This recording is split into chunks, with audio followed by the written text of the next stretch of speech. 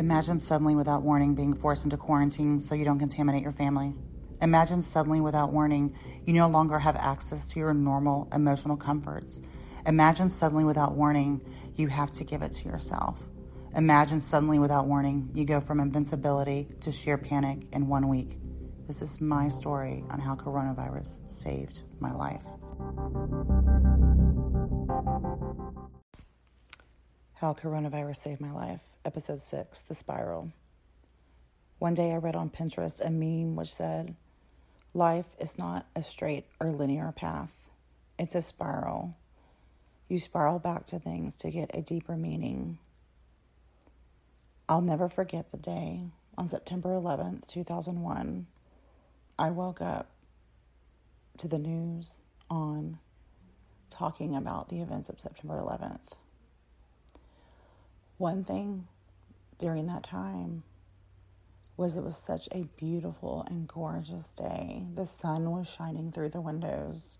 It was such a beautiful day for something so tragic to happen. During that time, I was still in my own head, my own program of unworthiness. Definitely didn't know what my career path was. Definitely wasn't even thinking about a career path. I was lost, off track, didn't have any ambition.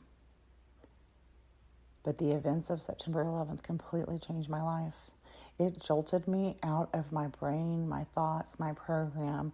I immediately went into, how can I help humanity?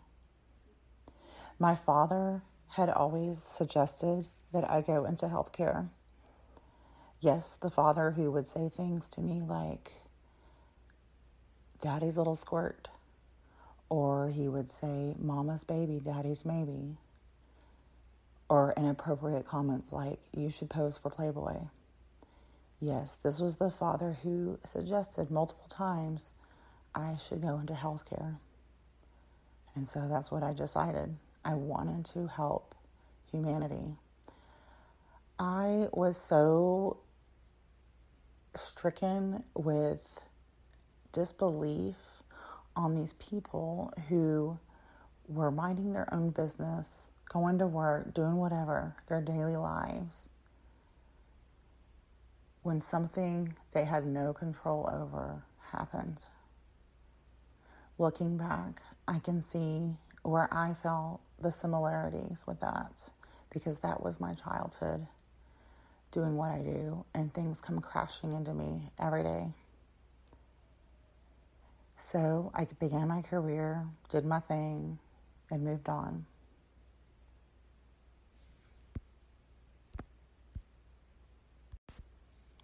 One thing about myself that I know is that I have always been a seeker. I always want to know, question, and ask how people got to where they're at, how people overcame things in their life. How did they do it? Because I could never figure it out. When I was in junior high, I remember one of my childhood friends always being so happy, and I wanted to know, how is she always so happy? How is she already so happy? And she invited me to church. I started going to this Baptist church to figure out how she's so happy. So I go to the church with her, and there was something about it that wasn't quite right. I couldn't put my finger on it. Everybody was really nice, and it was unusual to me because I was not used to everyone being so nice and friendly. My household was full of unfriendliness, anger, sadness, loneliness, anxiety, anger. So I felt that these people at the church were not very genuine, but I couldn't quite put my finger on it then. But they were nice, and I wanted to be in a place that was safe and nice. So after going to this Baptist church for a while, one night during youth night, there was a kid who showed up with a Guns N' Roses t-shirt, and then these people who belonged to the church started talking so much crap about this kid wearing a Guns N' Roses t-shirt to church. How dare he wear a shirt like that to church? I knew immediately that's what it is. They're not nice because they want to be nice. This is not genuine. So I stopped going to church there. And then I started going to another friend's church, it was a non-denominational church. And everybody there was like all these big like Harley guys.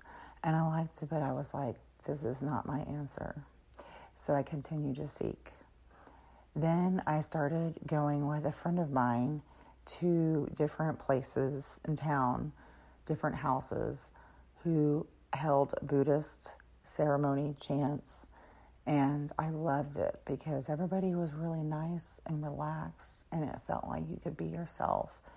And we would do these chants, and you could feel the vibration in your chest and the harmony, and it was amazing. At that time, my husband and I were separated back in 2001, and that's when I was doing some seeking on my own, and then we ended up getting back together, and so I just kind of stopped seeking that part.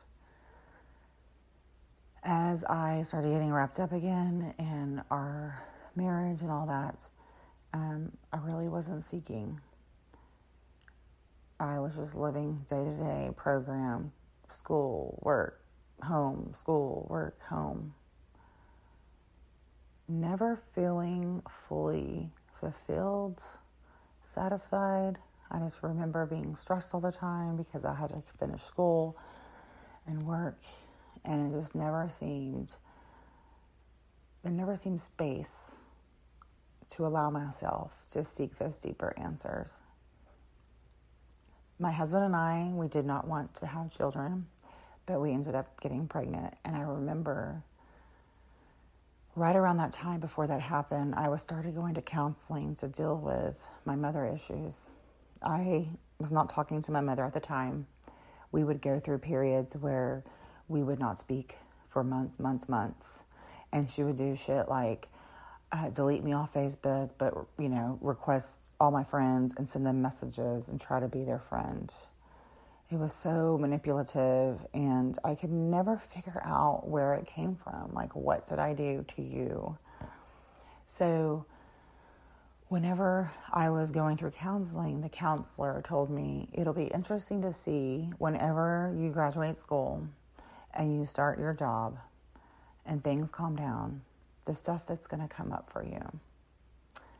And boy, was she right. I did not realize at the time that being busy and never having enough time is also a coping skill we use to avoid trauma.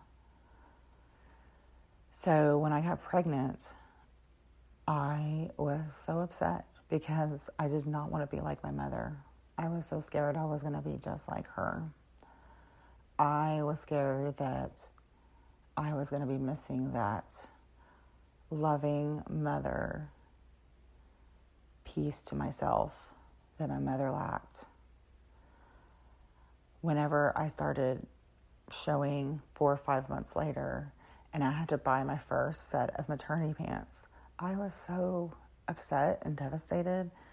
I remember driving and I had to pull over on the side of the road. I was crying so hard because I didn't have a mother who said, it's going to be okay, or you're beautiful. It was devastating. So whenever I had my daughter, it was very, very healing because I quickly realized I am nothing like her. I do have that mother piece to me. I do have a loving spirit. I did have to make sure, though, that whenever I would get frustrated, to really make a conscious effort to watch how my face looked, that it didn't look twisted or angry or whatever, because that's how I grew up, was always watching a twisted, angry face at me all the time.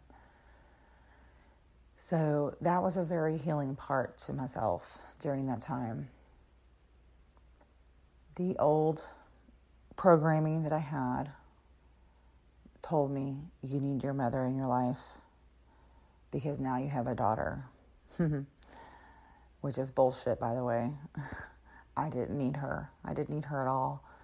But it was a good lesson to show me that she can do the whole manipulation thing where she appears to be very caring and then she slips right back into her old programming. She did it to me again where she was really pissed off about me setting boundaries, or I wasn't answering her phone call quick enough or her text message. And she'd get very angry about stuff that didn't even have anything to do with her. So again, she deleted me off Facebook and then went around to my friends. And I was like, that's it. I'm done. I'm done with her forever. I don't need her in my life. I have a wonderful, rewarding life. I had not talked to my brother, Danny, in many years. We just stopped talking. I felt he was the main reason as to why my mother and I did not have a relationship. I blamed him for all of our toxicity because he was the star of the family. And the major piece to it was I had told my mother about how he tried to sexually abuse me, and she did not believe me, and then went around and told family members I was lying, even though I hadn't even told any of those family members yet. So I did not talk to him for years. I always blamed him. Then in 2016, I find out he has cancer and probably going to die, and was now living with my mother. I hadn't talked to her in over a year, and my last words were to her was calling her a fucking bitch. I blocked her number and all that. So what's interesting about the spiral is that when I found out he had cancer, I completely looked at the whole situation in a different way. I looked at my mother as a mother and not this evil person. I looked at her as a mother who was about to lose her son. And I looked at my brother as a man who was dying and needed support. So I reached out to my mother back in 2016 and told her that I was really sorry about what she was going through. And thus began us starting to slowly talk.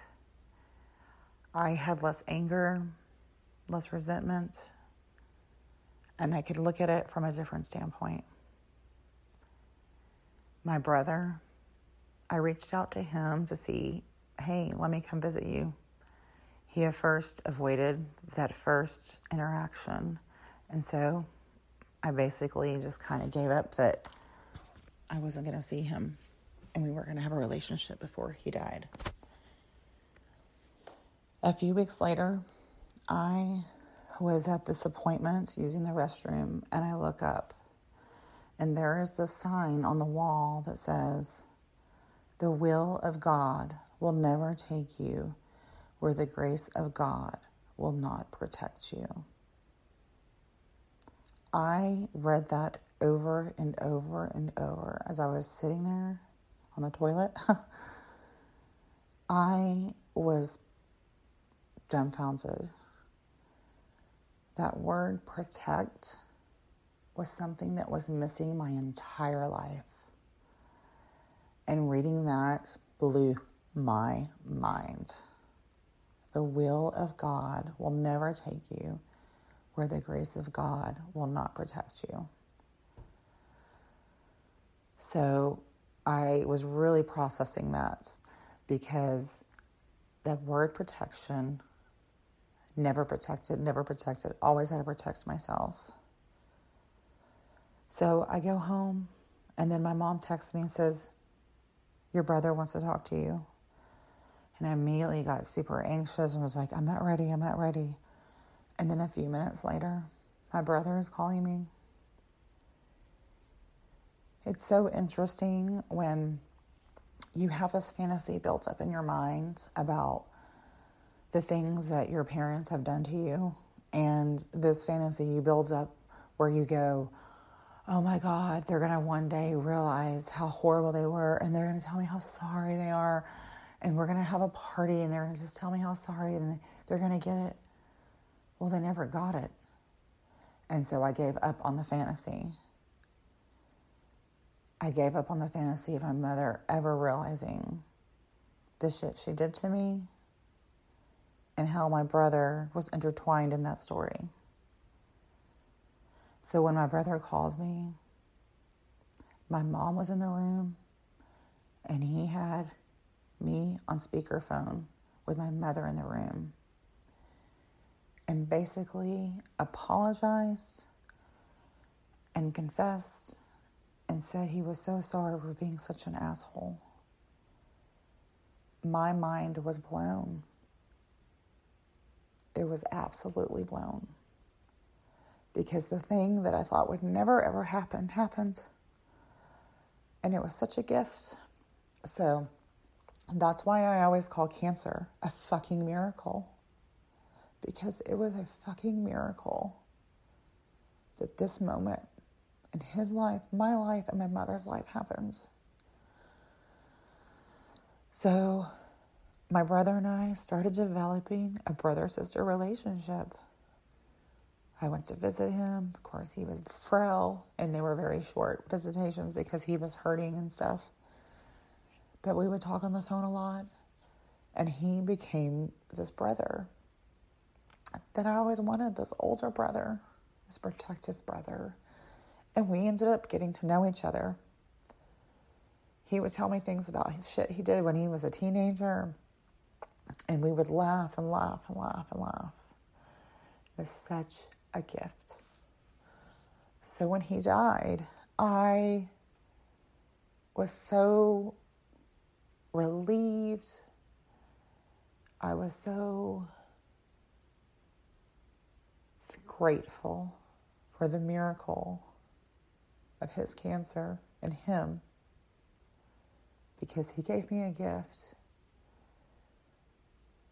that's unexplainable. So I remember when he died, I said to myself, I feel like the first part of my life is having closure. And I was like, my second life is about to get exciting. I don't know what it is, where it's going to come from, but I remember saying, this first part of my life, I have closure. The second part was a question mark. So my mom and I started being able to talk. Now, she couldn't go real deep with emotion and things like that, but she apologized and she said she was sorry. And I was able to express how I felt. I was, for the first time, able to express how I felt, set boundaries with her without feeling guilty, without questioning myself. That was a miracle. So after getting coronavirus and starting to do my inner work, starting to do the work of my shadow self, which is your like unconscious part of yourself, where you start looking at the why you reacted to the things that you react to. You begin to start looking at your programming, your childhood programming, and then you realize, this is just my story. I'm not looking at everybody else's story. I would look at pictures of myself when I was a teenager, and I could see the anger, the depression, the loneliness. And then when I started unwinding the unconscious part of myself, I could start looking at the story of others. I would then now look at pictures of when I was a teenager, and I wouldn't even look at myself anymore. I would look at my brother, my older brother, and see. You could tell he was on drugs. He was skinny, he was sweating, he was pale. I look at my mother. She looks completely unhappy. So when you start to look at others, instead of just yourself, you start to realize your foundation of what you thought you are or were is not true. Then you start to look at others and you go, how did they get here? How did my mother get here? How did my brother get here? You start looking at your grandparents then you start going down the whole ancestral DNA trauma, and you go, wow, this has been going on for centuries. We weren't just born to have shitty lives. My mom did not probably set out to be a bitch. Something in her DNA, in her trauma, in her environment caused her to be the way she is. So when you start looking at other people's stories and get out of your own fucking story, you start to look and say, what have I been doing all this time? I've been in my own head. Then as this starts to lift and you start to release and you start to look at other people, you start to realize you've had a veil over your eyes your whole life. And as the veil begins to lift and become thinner and thinner and thinner, then you realize the reality of what I thought I knew, the reality of the program that I had in my mind is fucking unveiling.